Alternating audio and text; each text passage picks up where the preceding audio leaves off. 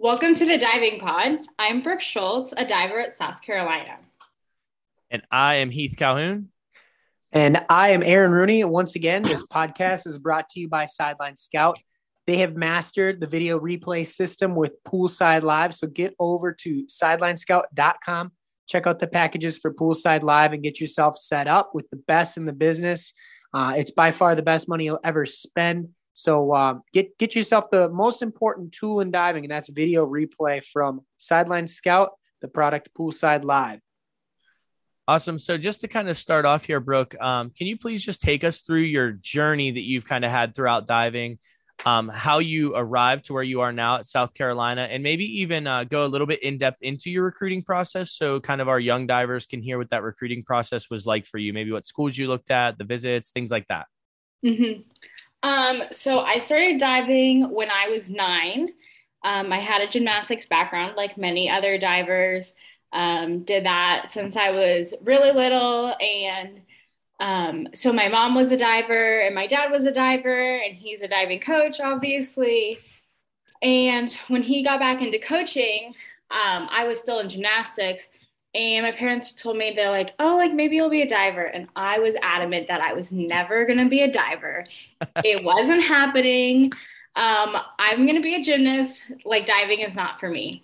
And then like literally 2 months later, I quit gymnastics and started going to the pool and just playing around. So it kind of started like that, just me and my brothers jumping into the deep end, jumping off the diving boards. And I mean, here we are like 14 years later almost. And so, yeah, it started out like super casually and then, kind of progressed, went to my first junior nationals the next year, kind of, started to grow through junior diving, did really well there. I think as far as senior diving, I felt like I kind of broke out in like 2017 was kind of my breakout year, which was really good timing with new Olympic cycle starting. And so, and then the summer of 2017 was right before my freshman year of college. My recruiting process was probably a little bit different than most people because I was coached by my dad when I was really young. And then I trained with John Wingfield for a year and a half and then went back to training with my dad. And so I had a couple of college coaches call me or like show interest, but a lot of them kind of knew that I was likely going to staying with my dad. And he had just moved back to Arkansas before my senior year of high school. And so that was like going home because we had moved away for a couple of years. So Arkansas was home growing up. So I did all my undergrad at Arkansas. I competed 3 years with a redshirt year my junior year, thinking it would be the Olympic year. Turns out it wasn't. Thank you to the pandemic. But yeah, and then last year, situations changed and this job came up for him at South Carolina. And that combined with, I was getting ready to graduate and they had this great master's program here that I was really interested in. So the stars all kind of aligned there. And so I just got here in January, but it's been great. Very good. That's awesome. So I did have just a follow-up question. You had mentioned that you dove with your dad and then you dove a little bit with John Wingfield. What was the difference there like between the two coaches? Whether it's positive or negative, just Right. going from your dad to John. John is incredibly knowledgeable about diving. So everything was like so like scientific and technical, which is really interesting perspective. And it was a very different environment because before I had gone to train with John, I was in public school. I was training a couple hours, like 5 days a week at night after class. And then moving to John, it was like I would go to school in the morning for like an hour and then we'd train all day and then I would do online school at night. So it was just a very different training dynamic in that sense as well. Wonderful. Thank you. Cool. So my next question is kind of funny here. I just wrote, how does it feel to be amazing at diving? I had the privilege of watching you. I believe it was in 2000, I don't even remember the date, but it was a zones meet for Division 1. And I was at the pool at the University of Minnesota, and I was watching warm up, and I saw you do a front 3.5 on 1 meter. And it was like, oh my word, I've never seen any female be able to do that dive as well as that's done. I still have it on my phone. And the caption I put, like, yeah, that'll work. I swear it was an 80-point dive. It was the first one I've ever seen. I looked over, and you had a teammate in the stands, and I looked at her and I go, who is that? That was incredible. And so she mentioned your name was Brooke Schultz. And so, like, to this day, right now, talking to you, I'm like, oh my gosh, that's the girl who does front 3.5. This is, oh my gosh, I'm so excited to talk to you. So that is so funny. What separates you from other divers? What do you think are your strengths and things that you bring to the pool? I mean, definitely like the degree of difficulty. I've worked on, adding over the years, and sometimes I have big dives like front 3.5 on 1 meter in my list, and sometimes I don't. Kind of depends on if I'm training them consistently, how they're going in training and that sort of thing. I definitely think that was one of the things that 2014 was the first time I competed like reverse 2.5 on 1 meter. Like I was 15, and at that time, like that wasn't really all that common for girls. Nowadays you'll see 4, 5, 6 of them in a meet, which is really exciting. But yeah, I guess maybe that's something that separates me. A lot of these dives, I've been training my 3 meter list and my big dives on 1 meter for 7 or 8 years now. So I've had lots of practice at them, which I think, nothing beats repetition and doing them over and over and over again, and doing them in many different pools. So I think that's something that's definitely helped me a lot. Yeah, absolutely. So kind of going back here to just the coaching side of things, what was it like to have your dad as your coach for such a long period of time? Talk a little bit about that relationship and the positives and negatives that maybe came from that, him being your coach for so long and through your age group and then also through your college years. Right. Yeah, it's definitely been really interesting. I mean, we've had our ups and downs. I think, probably like most coaches and athletes, it's a little bit different. And it's definitely been something that we've had to navigate over the years. We work on trying to separate like diving and like home and everything, which is sometimes really challenging because diving's been such a big part of my life for so long, and it's something we have in common. So even when we try to separate it, oftentimes the conversation comes back to it one way or another. So handling that and trying to figure out how to, have that time as father and daughter is something that we've had to work on. And I think we do a pretty good job of it, but it's also been such a blessing because, we've been able to travel to so many countries around the world and do things like that we wouldn't have otherwise. So that's been incredibly special. Would you say you guys it's hard to say the word friends, right? You respect your parents, you respect your coaches, but like you said, you've been able to travel to all these places around the world and dealing with that athlete and parent balance, all of that. I just feel like, there's got to be a closeness there. Yeah, no, I mean, we're definitely close. I mean, you can't, I think he's coached me 12, almost 13 years now. So you definitely can't go that long without that relationship for sure. So, yeah, but I think we do a fairly good job of like separating it from the pool. And, there's tough days as you have with a coach and, they have to push you and everything at some point. So, we do a good job of kind of separating that and working on keeping that, that side of it, knowing that's the coach role.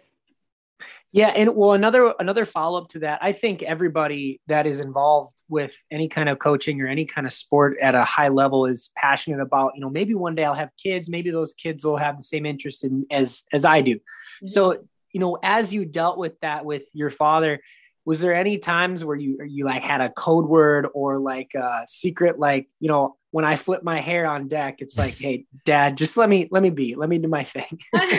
Actually, no, I can't really think of anything like that. But over the years, we definitely like have figured out how to read each other. He knows me better than probably most people, if everybody else in the entire world.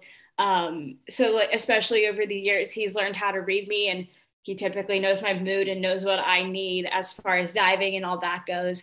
So there's kind of that unspokenness, and we have a lot of similarities about us. So, like he gets me, and so that's something that's, sometimes I don't think about, but it's definitely really special. Yeah, for sure. The, Yeah. the reason I asked that is my girlfriend was a really good softball player, and her dad was her coach, and Uh-huh. she would be on the mound pitching, and it was like, all right, Dad, I'm done with you right now. And she would tug her ear. She would look at the dugout, she would tug her ear, and it was like, all right, I should stop talking because she's probably gonna rip my head off. That is really funny. Maybe I should have thought of something like that sooner. That's good. Excuse me. So, Brooke, you've had a ton of success at big competitions. It's kind of a two-parter. What does that routine look like for you during the meets? And maybe even a little bit of insight as to what does it look like leading up to those meets and how you're preparing, whether it's just you personally or in the confines of practice with your coach, whatever it may be. So kind of during the meet and what's leading up to the meet are you doing to prepare for that? Yeah, so leading up to big meets, we shift from more, obviously we're doing optionals and things like that, but we shift from more reps to practicing lists and scoring lists and stuff, which is not always my favorite thing. Sometimes it's not too bad, and sometimes I'm like, oh, again. But it's definitely something that helps me. And in practice, he really likes to play this game where you'll get up there and he'll be like, needing 72 points to win NCAAs. Brooke Schultz doing 405B. Silly things like that all the time. And then my freshman year, I get up on the board and I didn't know exactly what it was, but like I had been watching the scores and I knew I needed like 60, like high 60s. And so in my head, I was like, okay, we got to at least get 72, like to be for sure that you'll win, right? And so I got up there and like did it for 72. And like literally one of the first things he said, he was like, see, it's like in practice. So it's literally was like one of those scenarios that it was. So things like that, we do lots of lists and score them and average them. And, there's been times where I get to meet where I remember one year, I think it might've been 2017. I was like consistently like 320, 325 every list. And I got there and through 3 lists, I averaged 375. Wow. So it's that practice that kind of gets you into the meet mindset. And then when I get to the meet, sometimes it depends. During the competition, I definitely develop a little bit of superstition. Nothing specific necessarily, but like once I get through my first round, like wherever I sit, whatever diver I go up on, like whatever I do the first round, like I have to do it every round. Unless my first dive is bad, then I have to switch it up. Like that was the reason, obviously. Yep. No, so I definitely get little things like that. And so I'm a creature of habit. And so I got to change the fulcrum the same way, got to step up with the same leg, all that stuff happens whenever I'm in the competition. Love That's it. kind of cool. Awesome. So I had a follow-up to that. Was always like you, and I wasn't nearly as talented as you were, but you said you scoreboard watch. Is that something you do all the time? Because I always had to know where I was, but I'm gathering that some of you top tier divers, like it's the opposite. Right. Well, it depends. I didn't scoreboard watch for a really long time. And it kind of started right before I got to college, and I still don't do it all the time. I was in a meet and like I knew I was doing well, and I had won like a prelim, and then it wasn't, but I didn't really look at the scores, like analyze them. And it wasn't until like halfway through like the semifinal that evening that I like looked up and I was like, oh, I'm doing pretty well. Like this is good. And so from that kind of like broke my superstition of it. Right. So now sometimes I'll watch the scores. Sometimes I won't. It just depends on how the meet is going, really. I have a funny story, actually. So my freshman year at SECs, so the zone meet at Minnesota was my freshman year. So that was like a few weeks later. My freshman year at SECs, I did my first dive on 1 meter. I think it was Frontier Not Pike, I think for 20 points. It was so bad. And I was in dead last. And I sat there and I was like looking on my phone and I was looking at dive meets and I was saying, my first thought was, well, there goes my evening. Like there's no way I'm making it back for the final. And then my second thought was, hey, you're doing front 3.5 next. If you get straight 10s, you'll be at like 110 points right back in it. Yep. Yes. Now that didn't happen. But so it's like things like that where I'll start calculating. If I'm down, I'll be like, okay, just a little bit more. Just so yeah, that's my story. That's awesome. Yeah. If I had a front 3.5 in the list, I would be really optimistic as well with my scores. Right. It didn't go well in prelims. Finals though, it was really good. So Yeah. that was encouraging. So how have you seen women's diving change over the years and what have you done to adapt? You know, you mentioned degree of difficulty and, you know, we watched Division I women this year and we had a ton of reverse 3.5 or 2.5s on 1 meter and, you know, constantly pushing the envelope. What would you say you're doing to adapt? And again, how would you say women's diving has changed? Women's diving is changing every year, I think, especially at the collegiate level. You know, we've seen reverse 2.5s for a while now, and now you're seeing more inward 2.5s and front 3.5s on 1 meter. You're seeing more and more pike lists every year on 3 meter. So for me, I think it's kind of trying to find the balance of where do I upgrade and where do I stick with like what I know is safe.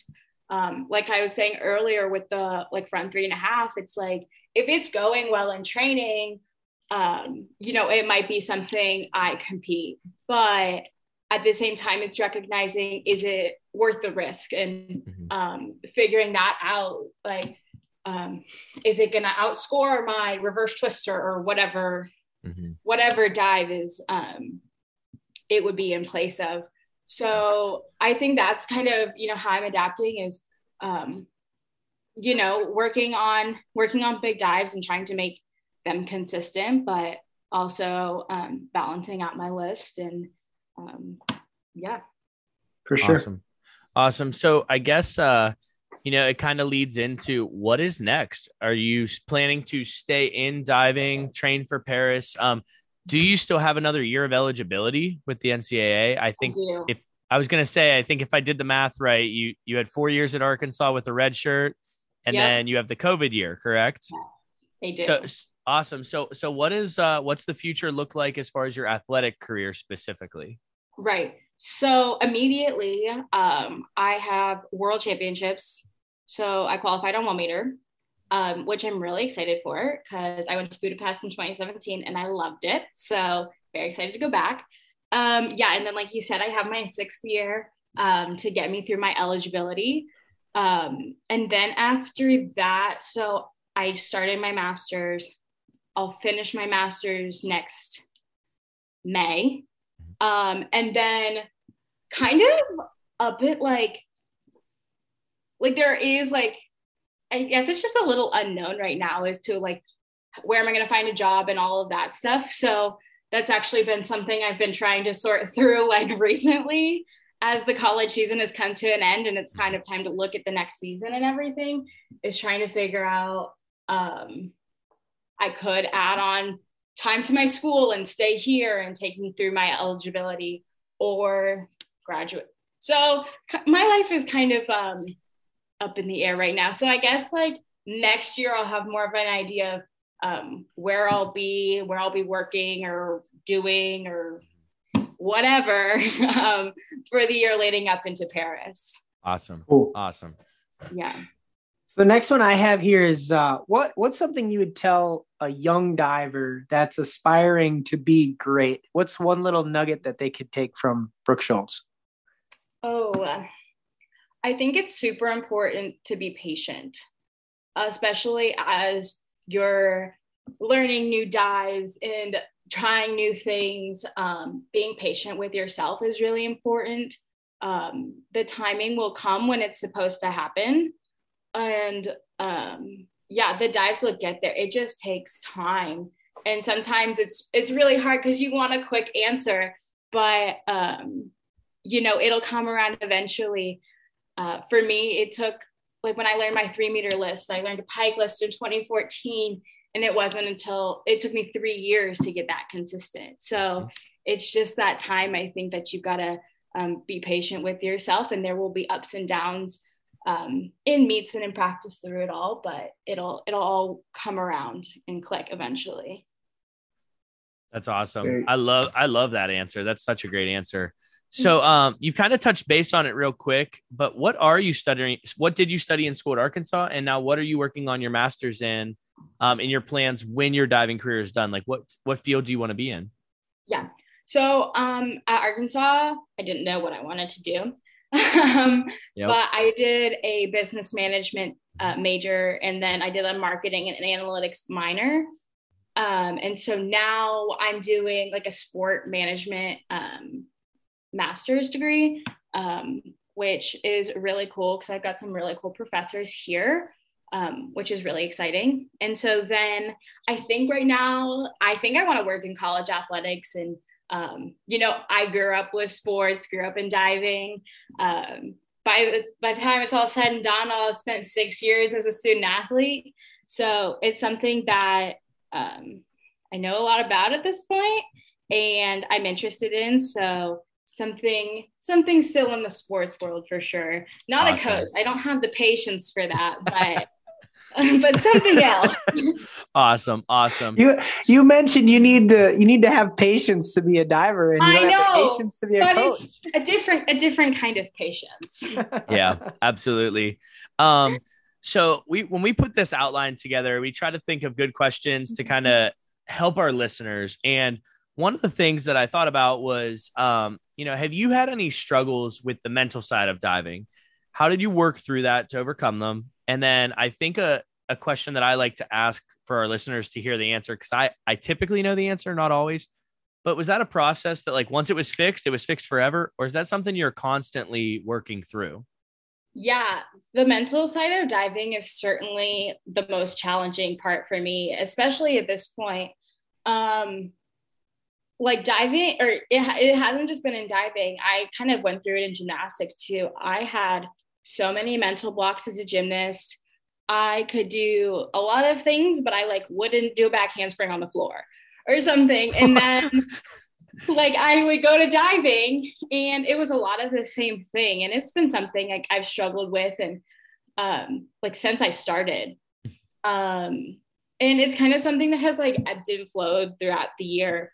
But to this day, it is definitely still a struggle for me mentally. And honestly, I still don't even know why, because that's what frustrates me is I will be like, man, what is it about inwards? Inwards is my thing that I don't know why, because it's my best dive. Oh, it's good. It's great. Yeah, but inwards has been my thing that has plagued me throughout my whole diving career. Right.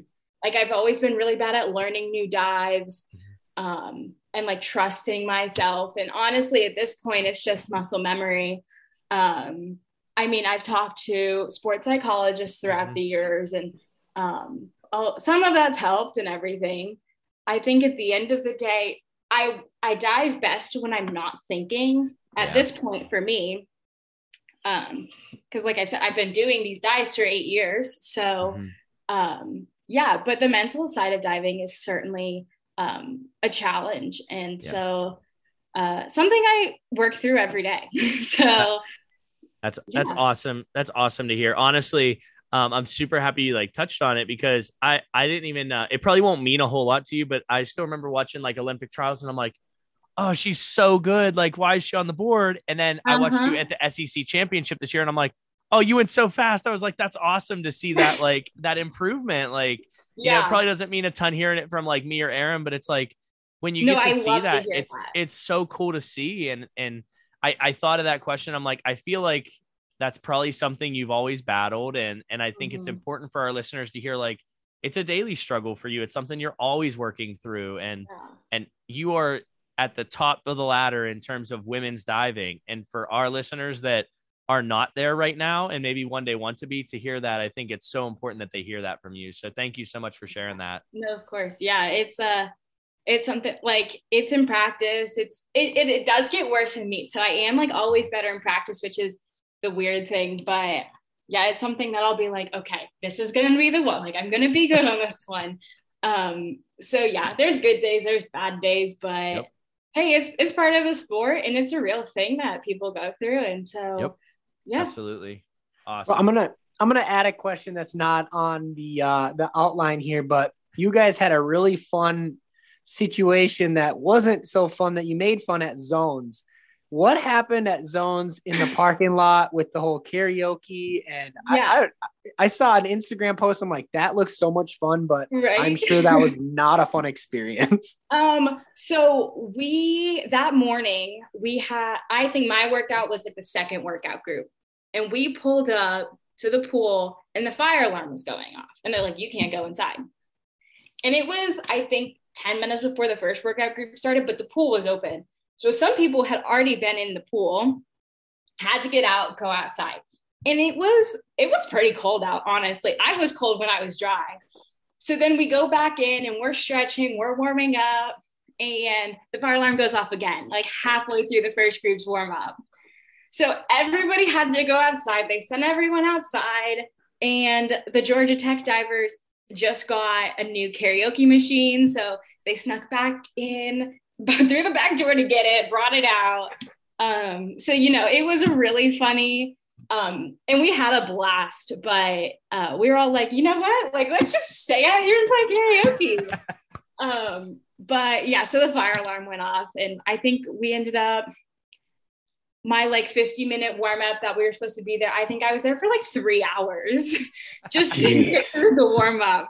But that was the last time it went off and everything. And then we got on with zones. But yeah, that Well, was it was a pretty cool like diver situation, right? We're all kind yeah. of the same breed of human and we all like to have fun. And it seems like everybody's always trying to make a good situation out of something that maybe isn't so fun. So it was cool to see that at the top level of like, Mm-hmm. hey, we're all competitors, but we're all doing the same sport. We're all the same. Like, let's Yeah. just have fun. And that was awesome for me to see. I Yeah. love that. I think my favorite part was like every little karaoke duo that we had was like people from different teams. It was never like one team on or anything like that. So that was really cool to see. Yeah, it definitely speaks to our sport. It just Mm-hmm. truly seems like there's a genuine camaraderie, whether you're on this team or that. And it's just so fun to see and embrace. I love it.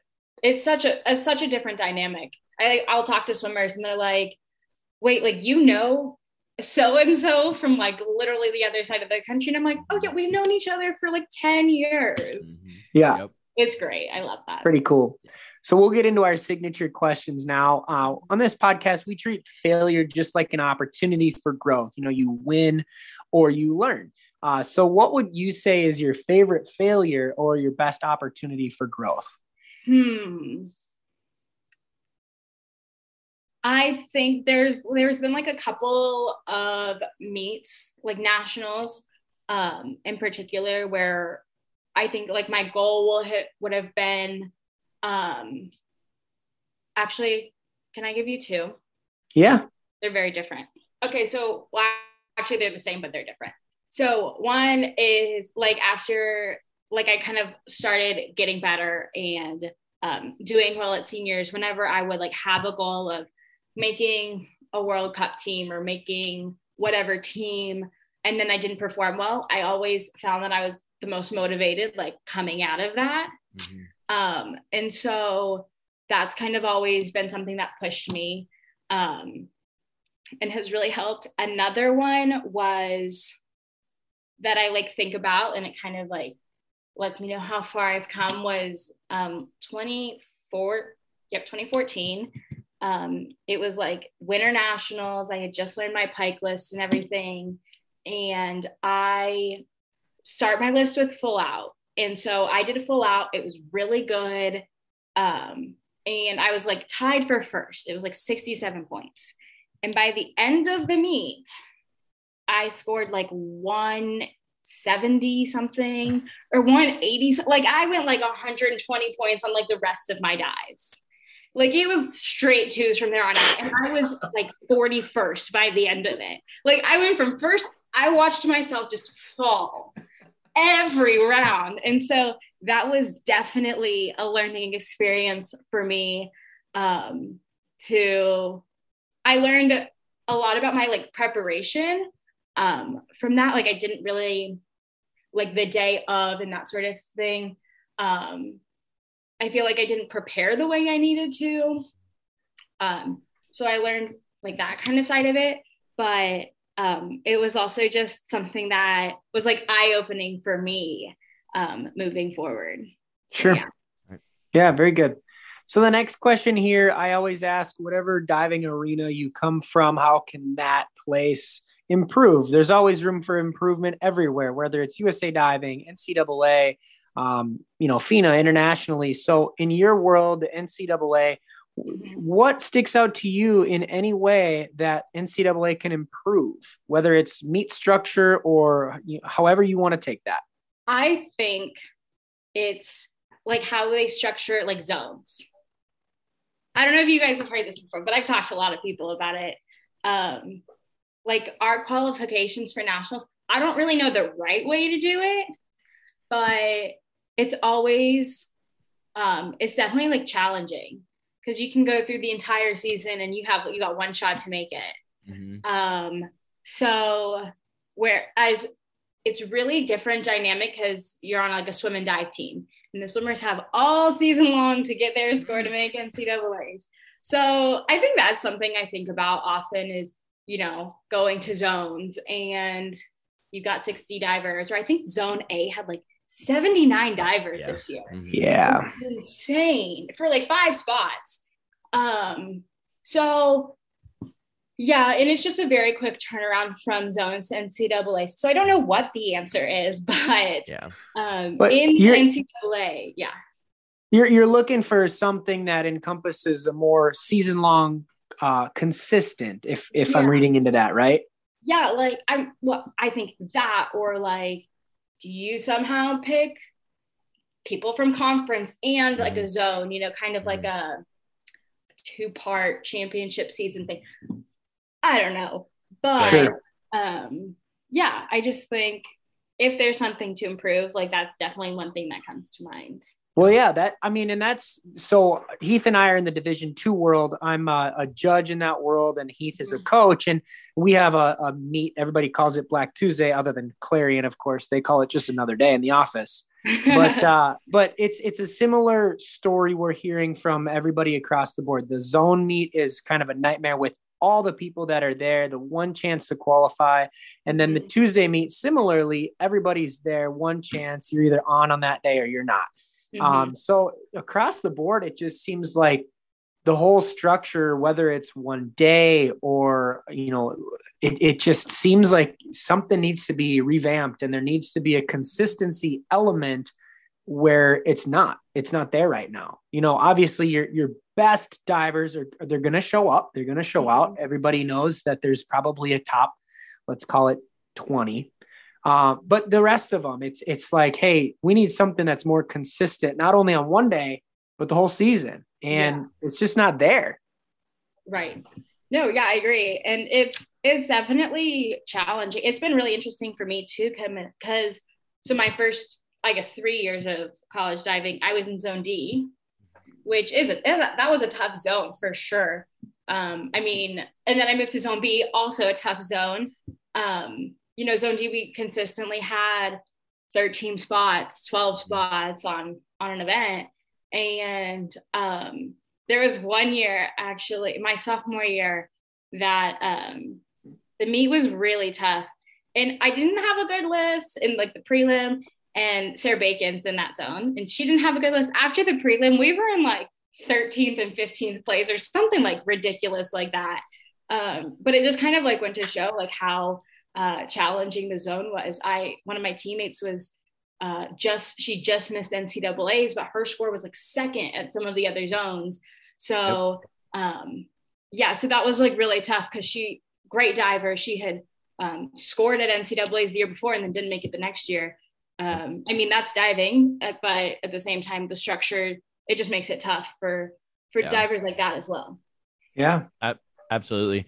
So I actually thought of a question as we were going through here, so I'm going to add it now, is if you didn't dive for your dad, who is the diving coach that you're like, man, I really wish I was diving for them? Oh, I don't know. Can I come back to that question? Yeah. Well, we can circle back to that one at the end here. All right. Okay. So as an athlete, what is your favorite drill to do that you think has benefited you the most? That's benefited me the most? Like in the pool or? Yeah, it could be in the pool or dry land, whatever you think, whatever has benefited you the most, or your favorite one, whichever you prefer. Honestly, probably like lineup drills. That's been like, that's probably a really boring answer. But no, that's a good answer. Trying to learn how to rip has been like, that's not something that comes naturally to me. I was always so bad at vaults and junior diving. That was a huge struggle. I'd be trying to, start my optionals from 20 points down or something after voluntaries. For some odd reason, like lineups and optionals come easier to me. But no, I guess just like lineup drills. I've had to do so many to sort of figure it out, and it's come a long way, but it's still a work in progress every single day. Right, absolutely. So what is the best advice you have either given or received up to this point? And it doesn't have to be athletic related, it could be anything. So the first thing that comes to mind that when I was diving for John was we were doing, like, he has his camp, and like we were talking to some of the campers one day, I think, and I just very vividly remember him saying something about how, you can't have good days without bad days. And I think that pertains to diving so much because, if you don't have bad days, then they're all just days. And so, it's those tough days that you kind of have to push through because that's what separates them and the good ones and makes them good. Yeah. And so, it's just something I think about, especially through those rough days. It's like, okay, got to get through today, but there's a good day on the other side of it. So, yeah, absolutely. That's great advice. Yeah. That's great advice. So before we get to your other coach to get your answer is, who would you want to hear us interview next? Who would be an interesting interview for us to reach out and try to interview? I thought about this, but I still haven't come up with like a firm answer. You can have as many as you want. Our list is like huge from everybody who's been on, and we just keep messaging them and hoping we get answers. Somebody who I kind of like looked up to growing up. I saw her at practice, and at practice in Indiana when she would help me, Kelsey Bryant. Oh yeah. Yeah. Like I remember when I was little, I'd go up to the National Training Center every once in a while, and kind of going back to the mental struggles, I was struggling to learn dives, and she would get up there. She was so patient with me, so nice. And she'd be like, we're going to do it, St. Girl. You can do it. Like, so kind. So that's always been great. She's always been so nice for me. So I'm sure she'd be really interesting to get her perspective on diving. Perfect. So, and then we're going to circle back now. And who would be the one coach you would want to dive for if it wasn't your dad? Oh man.